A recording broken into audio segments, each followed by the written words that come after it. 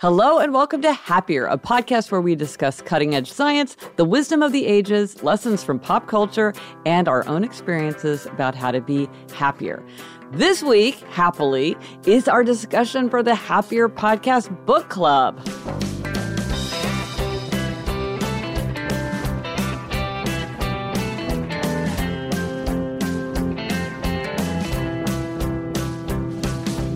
I'm Gretchen Rubin, a writer who studies happiness, good habits, and human nature. I'm in New York City, and with me is my sister, Elizabeth Kraft. Elizabeth, I remember you and I were together when you bought Wild Game. We were on tour for our live shows, and you just snatched it off the shelf. Yes, that's me, Elizabeth Kraft, a TV writer and producer living in LA. And yeah, Gretch, I read Wild Game when I was supposed to be writing because it was so good. I had to finish it before I turned to my computer. Yeah, dangerous. Now, before we start our discussion, we wanted to remind everybody in episode 260, our next episode, it's a very special episode, and it will be all about relationship advice. So please send us the best advice you've ever got, the worst advice you ever got, and it can be about any relationship, romantic relationship, work relationship, family relationship, whatever you want. Yes, can't wait to talk about that. Yes. And now the book club. Now, last year we launched our Happier Podcast Book Club, and we are so excited to be talking about our next choice, the brilliant memoir, Wild Game, My Mother, Her Lover, and Me. The author, Adrienne Brodeur, worked in publishing for a long time. Among other things, she founded the fiction magazine Zoetrope All Story with filmmaker Francis Ford Coppola and served as editor-in-chief for many years. She was a book editor for works of literary fiction and memoir. She became creative director and later executive director of Aspen Words, a literary arts nonprofit and program of the Aspen Institute. Her memoir, Wild Game, has generated a huge amount of buzz. It has been a big bestseller and was named a Best Book of 2019 by NPR, The Washington Post, Slate, Library Journal, and many others. Wild Game is a brilliant, timeless memoir about how the people close to us can break our hearts simply because they have access to them, and the lies we tell in order to justify the choices we make. It's a remarkable story of resilience, a reminder that we need not be the parents our parents were to us. We're so excited to have Adrienne in the studio here in New York City. Hello, Adrienne. Hi, Gretchen. Hi, Adrienne. Hi, Liz. Yeah, it's so exciting for me. You're face-to-face with me here in New York City, so that's good. It's always such a treat to see someone face-to-face. I agree. It makes a huge difference. Yes, it does. Not that it's any less talking to you, Liz. Yeah. I know. I wish I were there. Yeah. I love this book. I'm so excited to talk about it. Adrienne, before we get into our many questions and thoughts about the book, there's a key moment that sort of sets up the trajectory of the next, decades of your life. Can you tell us about that? Sure. So Wild Game is essentially about my very complicated relationship with my mother, Malabar. And the opening scene starts with the night when my mother woke me out of a sound sleep to let me know that my stepfather, her husband's best friend, had just kissed her. And you were 14. I was 14 years old. Yes, I was 14 years old. We were in our family home on the Cape. These friends, the Southers, couple friends, had been there for the weekend. There'd been a nice boozy night with lots of food and drink. And this episode happened, and then later in the evening, she came upstairs to wake me up and tell me about it. And what I don't think either of us knew in that moment was that it was going to go on to become this epic love affair in her life. But what I did know in real time as that happened was it was one of those moments with a before and an after, and that my life was never going to be the same, that I'd gone to bed as my mother's daughter and I'd woken up as her best friend and confidant and, in this very kind of provocative grown-up world. Because she actually got you to help her have this affair. You were instrumental in the logistics. Yeah, I very quickly sort of became, I allowed it to look very innocent because me being in on it, I was sort of like their teenage chaperone. And when they would go out to take walks after dinner, because both their spouses were in poor health. So, there was that layer of it too. But I would often suggest we take a walk. My mother would call it a constitutional. And the three of us would go out after one of these dinners. They went on to do those wild game tested dinners, and we'd go out after dinner and I would peel off and they would have some time alone. Mm-hmm. So you were recruited to be the chaperone. Yeah. I mean, recruited sounds like there was a lot of foresight, and maybe there was. I mean, this is the part I'll never know, or maybe it just sort of developed in that way because also, I mean, it sounds so terrible now when I think back on it.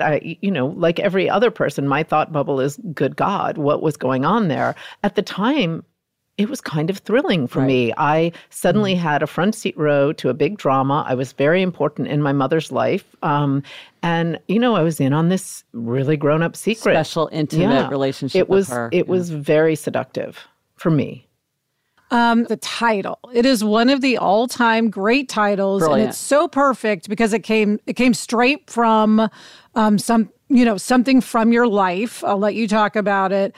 But we want to know, did you always know that would be the title? And then the subtitle, My Mother, Her Lover, and Me, is just so evocative. Did you know that would be the subtitle, or did you struggle with it? The answer, of course, is yes and no. I had a horrible working title just as I was coming up with the whole thing. Ooh, tell me, I love working titles. Hang on, let me try to recall it. It was something like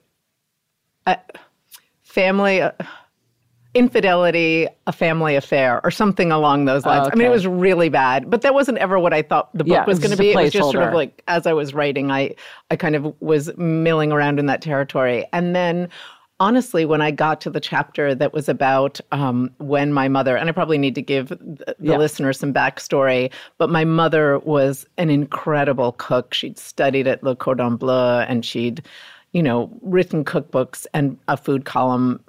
My childhood was just full of test recipes and dinners. And when she fell in love and began this affair, the man she fell in love with happened to be a recreational hunter and fisherman. And since they were all couple friends, they came up with this ruse for the affair and also to allow more opportunities for them to be together. And it was going to be a wild game cookbook. So wild game just, when I landed on that moment, I was like, oh, duh. Yeah. I guess that's the title. And then, the subtitle we noodled around in for a while. But I mean, it was always sort of, for some reason, it was almost the rhythm of it. I knew it had to have three beats. And, the only concern was, did it imply anything I didn't mean for it to imply? Like there was somehow three of us were involved in that affair, which I don't, I was worried. You worry about the most random things when you come up with something, but it's been a good title. I think it's one of the all-time greatest titles, subtitles, and a beautiful cover too, with the picture of you as a child. I mean, Guess what? What? That's not me. Oh, it's not you. It looks so much like you. Can I tell you? So when I first saw this photograph, I thought, when was that picture of my daughter taken? And then my husband was there. But then I realized, the hair's too dark for my daughter. And my husband was there, and he was like, oh, when was this picture of you taken? And I was a towhead at that age. I was a white blonde. And then I realized that's my mother.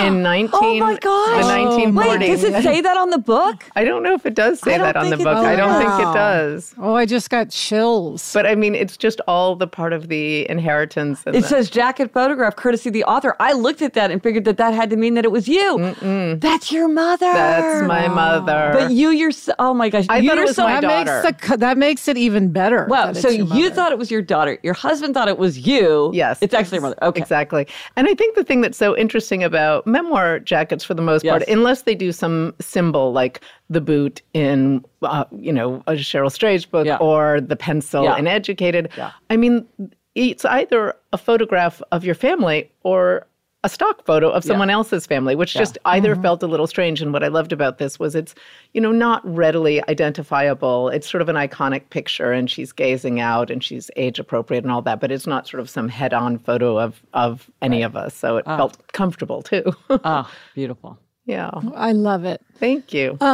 And Adrienne, everyone who reads this book, because as we were discussing, I have gotten a lot of people to read it, talk about what a page turner it is. I mean, I read it in one day. I think most people do.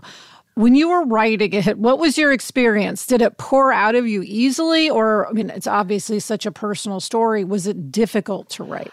The writing itself, I think because I had been processing it for 40 years and thinking about, and I had several failed attempts of doing it in different ways. I wrote short stories and I wrote a bad romantic comedy. I was muscling, just sort of trying to figure out how to tell it. And I think I handled it with humor for a long time, both in just kind of everyday conversation, simply because I think that's a way to deflect some pain. Yes. And so then when I kind of finally figured out that I needed to tell it straightforwardly in memoir, and I found that voice, it wasn't painful. It was, I was far enough out from it. I mean, I just wanted to tell this story. I felt I needed to, but it wasn't sort of wrenching each day, me with a box of tissues by the computer by any means. I mean, it just sort of came out and it felt good. And why did you feel like you needed to tell the story?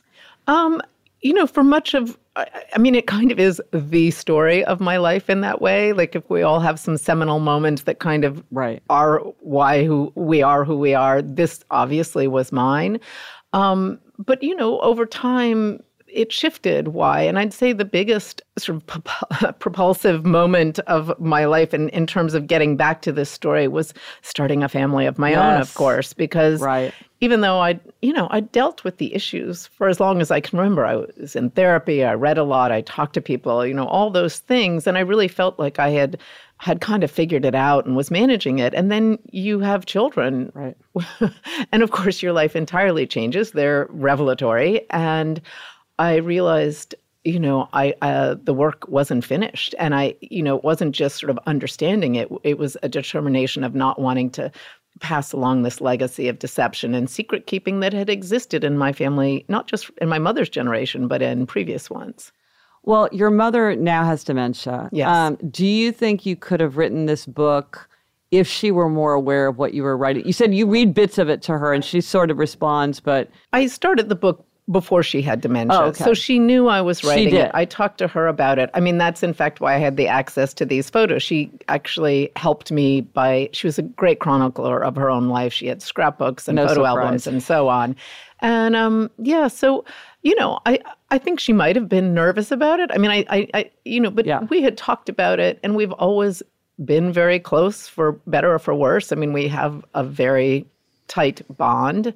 But no, I think she was absolutely aware that I was writing a book about our relationship and what the central, action was. So you didn't have to wait for her to be sort of out of the picture before you felt like you could do it. This was already happening kind of under your own timeline. Yeah. I mean, it's been the last 2 years, which is essentially since I handed it in, that her situation has changed dramatically. Obviously, there was stuff happening along the way, especially in hindsight. I see for how many years she's probably been struggling with memory and hiding it a bit, all of that stuff. I think there's, probably a great deal of shame associated with it while you recognize it's happening to you. And, but no, it's really been very recent that it's become a life-altering situation for her. 2 years, I'd say. Well, a question that many listeners asked is you change the name of many characters, and some characters you don't change their name. But in this age of the internet, if you go on the internet and for 10 seconds, you immediately find out everybody's name. So why did you feel that you needed to change their names? And did it help you write about them as characters, or was... Well, there were two things. I mean, I am so aware that anyone who really wants to do any kind of dive in 2 seconds can find out the names of my stepfathers and stepmothers and so on. Yeah. So there were two reasons. I care about everyone in this book. And that comes through very much. Yeah, it's a book where, unlike some books like this, you feel like you really do have a close, that was important. Compassion for all of them. Yeah, that comes through. One of the groups that I was, My stepfathers are both dead. One of my stepmothers is gone. I wasn't worried so much about, my mother knew I was writing it. I wasn't worried about the very central characters who know the story and understand that I've been working through this situation much of my life. The people that I thought about were, my step-siblings, nieces and nephews of the two stepfathers. Is it going to be, they're having to relive something that maybe they do or don't want to relive. And is it harder with the precise name of your parent in that book?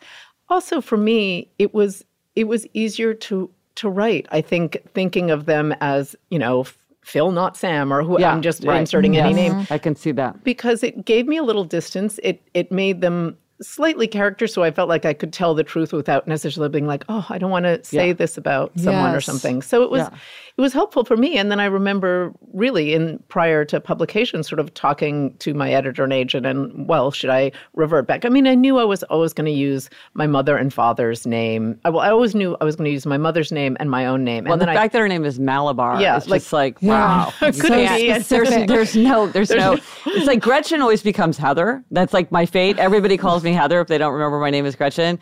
But Malabar becomes nothing. No, the only thing I could think of was calling her Rabalam, which is it backwards. Oh, that's and then funny. they were like, yeah. Yeah. So, Adrienne, this passage, it's when you're 14 and when the instigating incident has happened, which is your mother has confided in you that Ben Souther kissed her. And this has led to this huge alteration in your relationship. Mm-hmm. So here's a paragraph, if you'd read it, and then let's talk about that theme of the book, which maybe because Elizabeth and I are so close, that was so poignant to me, watching the kind of disintegration of your relationship with your brother. Since our parents' divorce a decade earlier, it had been the three of us, Mom, Peter, me. My father was on the sidelines, of course, occupying the every other weekend and alternating holidays real estate. And my stepfather, Charles, was present too, with his 4 grown children from his previous marriage, now my step-siblings. But our fundamental family unit since the divorce had always been a triangle, that sturdy shape. Except on this morning, our geometry was changing. Before the end of the day, Peter's side would be cut loose, and once untethered from him, my mother and I would shapeshift into a single straight line, the most direct conduit for her secret. Adrienne, that's such a beautiful passage. Can you talk about the impacts that this situation had on your relationship with your brother and where it is now? Absolutely. So in memoir, or I should say in this book, I focus on a single moment and the ripple effects of that moment. So the book is about my mother's affair and this night that she told me about it, and sort of the repercussions that rippled out for decades following.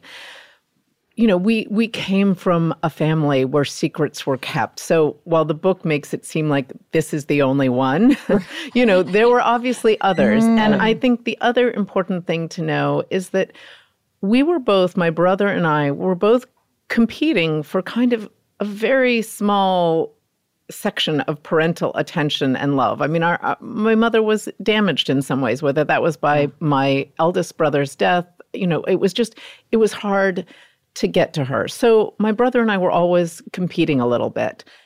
So what I'll say is I don't think that's generally an environment for a close bond.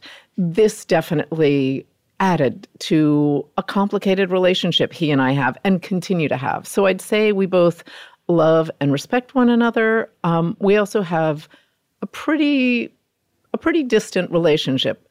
That said, I feel so wonderful about the fact that both he and I have kind of gone on to careers that we've been successful in and have enjoyed. We both, shockingly, are married to really emotionally intelligent people. Like, really, his wife is wonderful. My husband is wonderful. That might be the biggie. But we've managed to create the space that our children are great friends. So even if we haven't succeeded in our generation, and, there's still time, but, it's not warm and fuzzy now. But our children have a beautiful relationship, and I think we're both in pretty good states by ourselves. That's lovely. Yeah. Coming up, we'll hear questions from our listeners for Adrienne about wild game. But first, this break.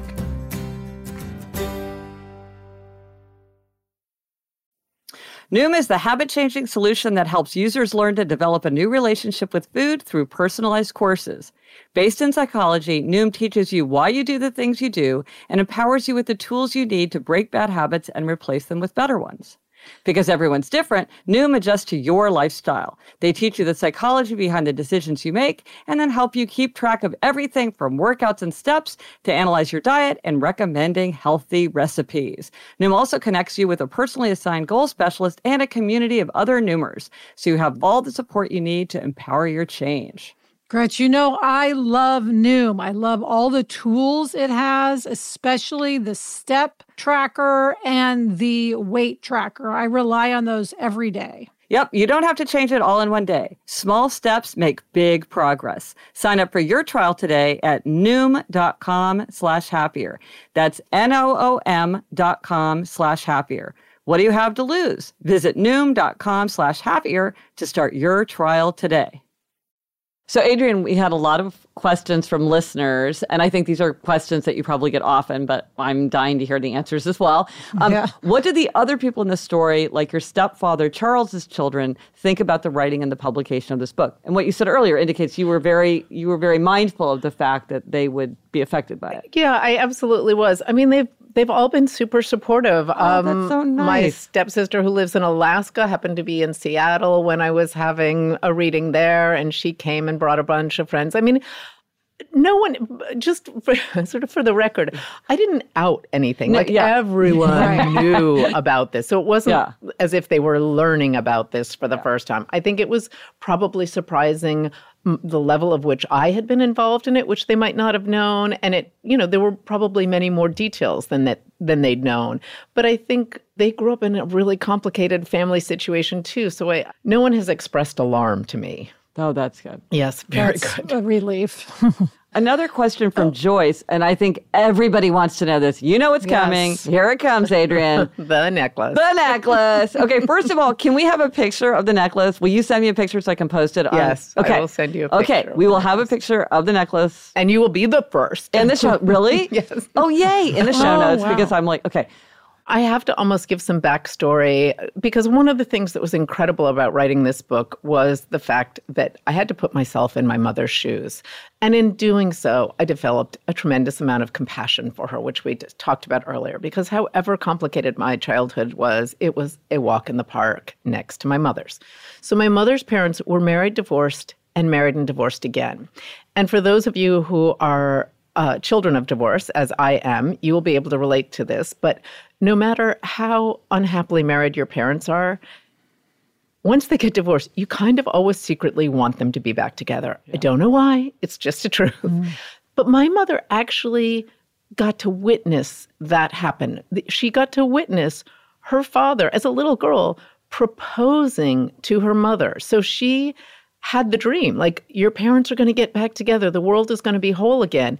And he did it with this incredible necklace that he spent much of his life in India. My mother was obviously born there, hence the name Malabar. And he brought this Indian necklace home that just was bedecked with jewels and gorgeous and sparkly. And to my mother, she was probably 7 or 8 or 9 at the time. She witnesses him on bended knee giving this extravagant gift to her mother. Of course, that marriage didn't work out either. But the necklace went on to sort of take on this mythic proportion to my mother.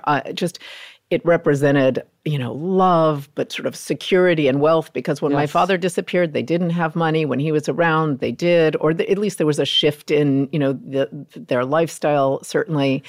And by the time I started hearing about the necklace, which was for as long as I can remember as a little girl, she just had this outsized, crazy idea of its value. So she would tell me it was, museum quality, and it was unappraisable. That was the line I remember most, because of course this is a very educated woman who actually had an art history, had a background in art history. I mean, everything's appraisable. Like, we all know this, but she was convinced that no one could actually appraise this piece. I mean, it was sort of the Hope Diamond or something. And she did say to you in all seriousness, like, well, I'm not going to give it to you. I'm going to give it to a museum yes, where it deserves at one point in the life of the necklace. And the fact is the thing that, she was an only child. She had a hard childhood.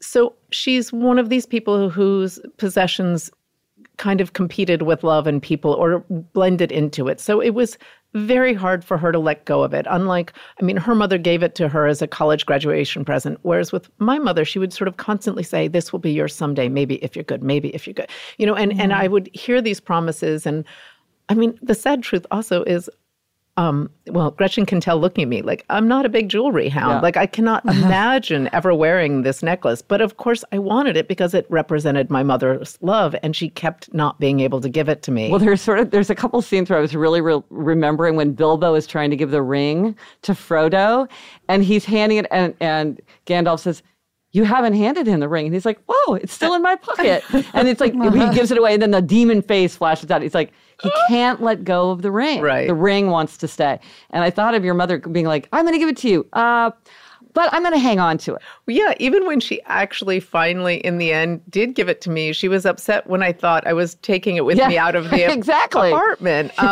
She was like, well, I'm giving it to you, but it doesn't mean you can leave with it, kind of thing. So the fact is, I do have the necklace in my possession today. The truth is, I do not think I will ever wear it, less because I'm not the jewelry hound and more because it obviously has some negative juju for me. Yeah. But I also don't even particularly want to pass it on. I think it sort of represents everything that's heartbreaking about my mother. And I don't have a plan for it, but I've thought about possibly breaking apart the stones at some point in time and making rings for everyone who's sort of been in this story or something to change the energy around the whole thing. Did you ever actually get it appraised? That was the important question. I haven't gotten it appraised. I did send a photo of it to the antiquities person at Christie's years ago, or 5 years ago or something. And it is a lovely necklace. It's not remotely what my mother thinks it is. My children will not be going to college on this necklace. But it's a lovely piece. Right. Yeah. Wow. But I will someday get it fully appraised. Yeah. It's amazing how like an object can just take on such meaning. Yes. Yeah. But it's also, so many people bring up that scene where she ends up wearing it at my wedding rather than I wear it. And they were like, why weren't you so angry? And I have to explain that at that time, I really still saw the world through my mother's view. And I was like, I'm about to get married. Like, this is only a happy place for me. She is seeing her lover for the first time after sort of this breakup. And it just was sort of like, of course she needs it more than I do. I really just it was when I wrote it as an adult that I thought, whoa, that really was, what a move. Because of course I could never imagine doing that to my own daughter. Right. And my own daughter, interestingly, although obviously I wasn't married at 14, but my own daughter is 14, is the exact age I was at this time in my life. And that has been really revelatory for me simply because, how we remember ourselves at 14 and being, inhabiting the world with 14-year-olds, that's two different things. Yes. And my daughter I have a 14-year-old as well. Yeah. They're wonderful and smart and composed and look old, but they are children, and that's the part that she's helped me remember. Yeah. So, Adrienne, this leads very well into a question from Maiken, who clearly had a very strong reaction to the book. She listened to the audiobook and she writes, in the acknowledgments, it caught my attention when I heard that the author thanked her parents last and above all. A mention of her father, yes, but then her first and most abiding love, her mother. I was awestruck. That narcissistic, egotistical, and manipulative mother who barely spent a day not lying to everyone around her and who used her daughter only for her own purpose, emotionally abusing her at every opportunity, creating dependency because she was unable to cope with her own issues. The mother who ruined her daughter's teenage years, lied to her husband for years, her friends and family, drove a wedge between her own children, made her daughter codependent, and at the same time felt that she had the right to do all these things because she was particularly adept at playing the victim card. That last tender mention of most abiding love doesn't go to her father's second wife, who behaved more like an actual mother, a friend, her husband, her own daughter for making her a mother and making her see that she wasn't going to be like Malabar, or even to herself for breaking the cycle. Why did Adrienne Brodeur choose to write that?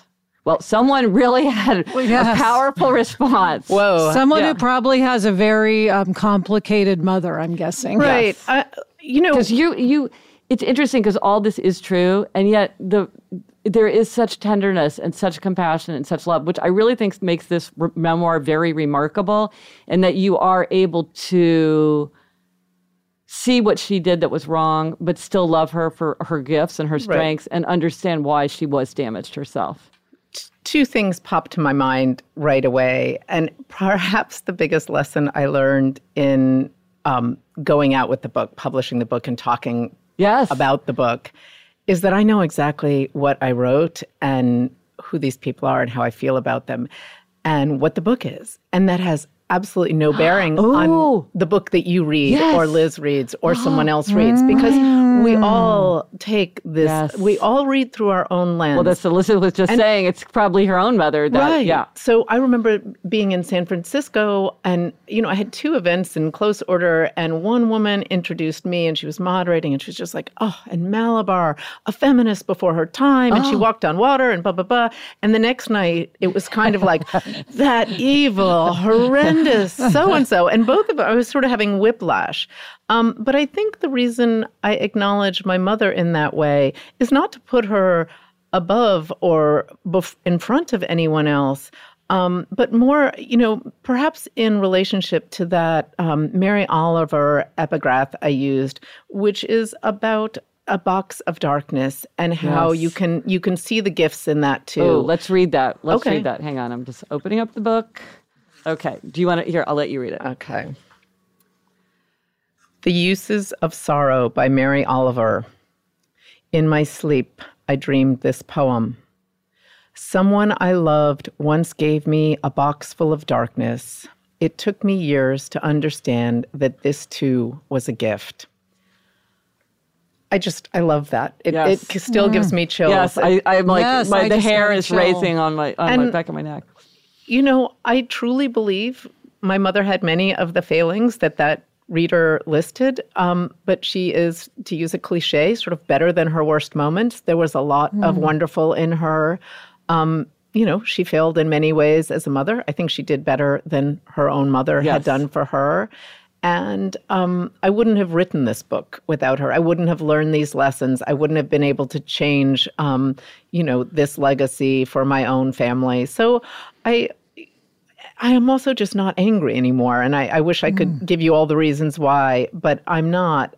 And I just, I wrote what was true for me.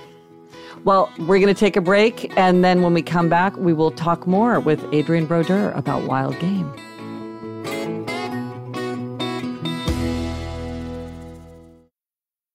So, Adrienne, you've mentioned that your family sort of had a legacy of secrets and kept a lot of secrets. And this secret obviously dominated so much of your life. And we want to mention to our listeners that you did a great interview with Dani Shapiro on her wonderful podcast, Family Secrets, called The Confidant. Yeah, I'll post a link in the show notes if people want to go back and listen to it. Dani Shapiro, of course, is also the author of Inheritance, which was our first book club choice, and we love her podcast, Family Secrets. So this is like crossover. Yes. Yeah. But what do you think about secrets now, both just from having lived through this and having written the book? Right. Well, of course, we all react to, the things we've lived through. So I would say I've done a pretty hard pivot and taken a pretty hard line, kind of against secret keeping in my own life. I want to keep the boundaries clean with my children. They're my children, not my good buddies. But I do feel like the thing that's most damaging about secrets, and I'm not referring to all secrets because we all have little ones that are important to keep for many reasons, but a big secret like this and one that involves deception and lying and, all the ongoing things that I went through is that it actually keeps you from being known.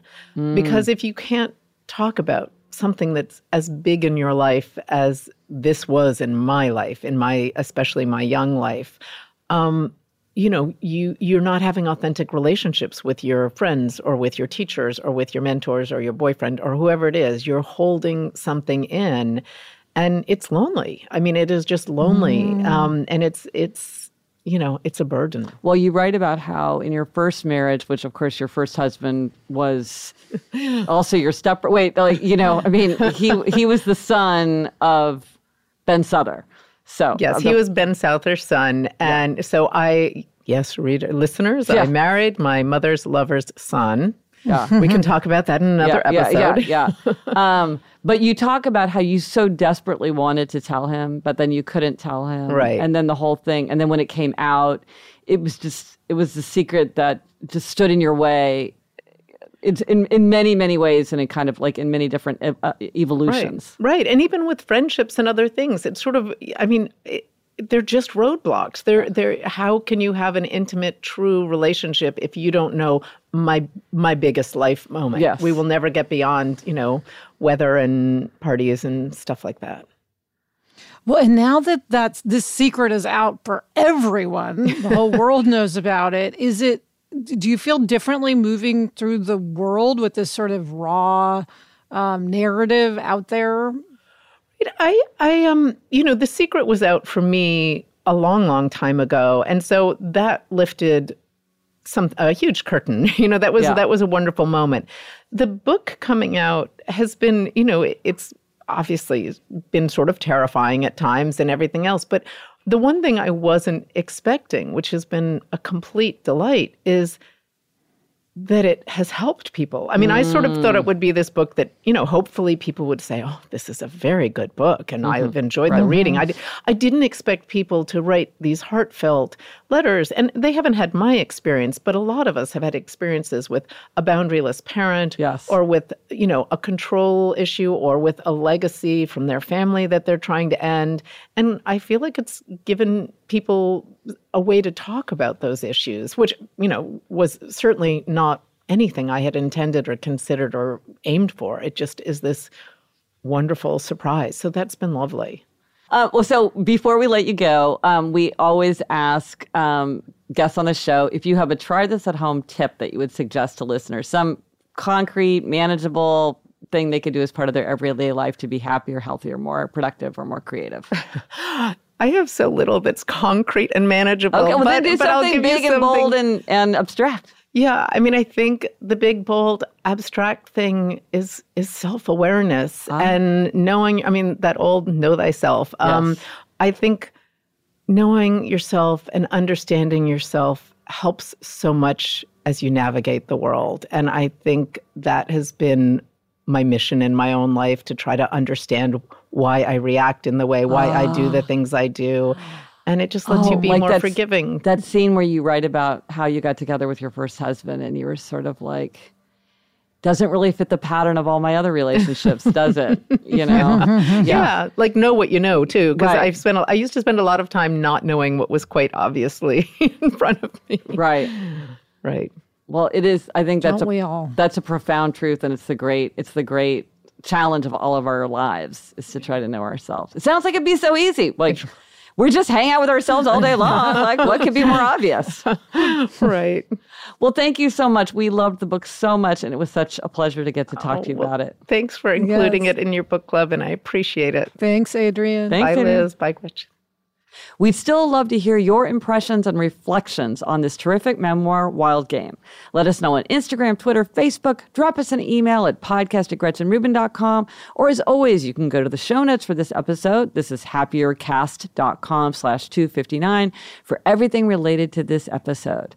Remember, whenever it is and wherever you are, there's always a book waiting for you. And that's it for this episode of Happier. We hope you loved this book and being part of the book club discussion. Soon we will announce our next choice. Thank you to Adrienne Brodeur. We so appreciate her joining us in the studio and answering questions from our listeners. Again, her acclaimed memoir is Wild Game. Thanks to our executive producer, Chuck Reed, our engineer, Bob Tabador, and everyone at Cadence 13. Get in touch. Gretchen's on Twitter at Gretchen Rubin, and I'm at Elizabeth Kraft. Our email address is podcast@GretchenRubin.com. And if you like this show, please rate and or review the show. It's a big help. People do look at rates and reviews. And so if you take a few minutes to rate and review, it's a big help to us. The resources for this week. Do you love book recommendations? Do you want more book recommendations? You can follow me on Goodreads. Check the hashtag Gretchen Rubin Reads for my weekly photo of what I read that week. Or you can read my monthly blog post where I share a quick description or response to each book I read that month. And if you're looking for a simple way to relax or a creative activity to do while you listen to the podcast or listen to a book, I have a coloring book called The Happiness Project Mini Posters. And it has thick pages you can color and pull out to frame or give to a friend. You can download a free sample page if you want at GretchenRubin.com/resources. Until next week, I'm Elizabeth Kraft. And I'm Gretchen Rubin. Thanks for joining us. Onward and upward.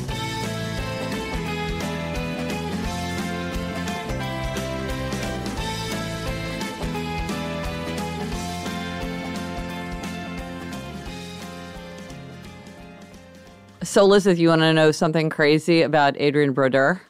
What? So her father is Paul Brodeur, who is a science writer. And a thoughtful listener emailed me and said, like, oh, do you know that there's this connection between Paul Brodeur and Gary Taubes, who wrote Why We Get Fat and, who totally changed my life? Yes. So Gary Taubes said of Brodeur's writing that it was his writing on electromagnetic radiation that was part of what inspired him to switch from writing about bad practices in physics to epidemiology and public health, which is, of course, where I'm obsessed with Gary Taubes' writing. So everything that rises must converge. Wow. It all goes back to Gary Taubes. It does.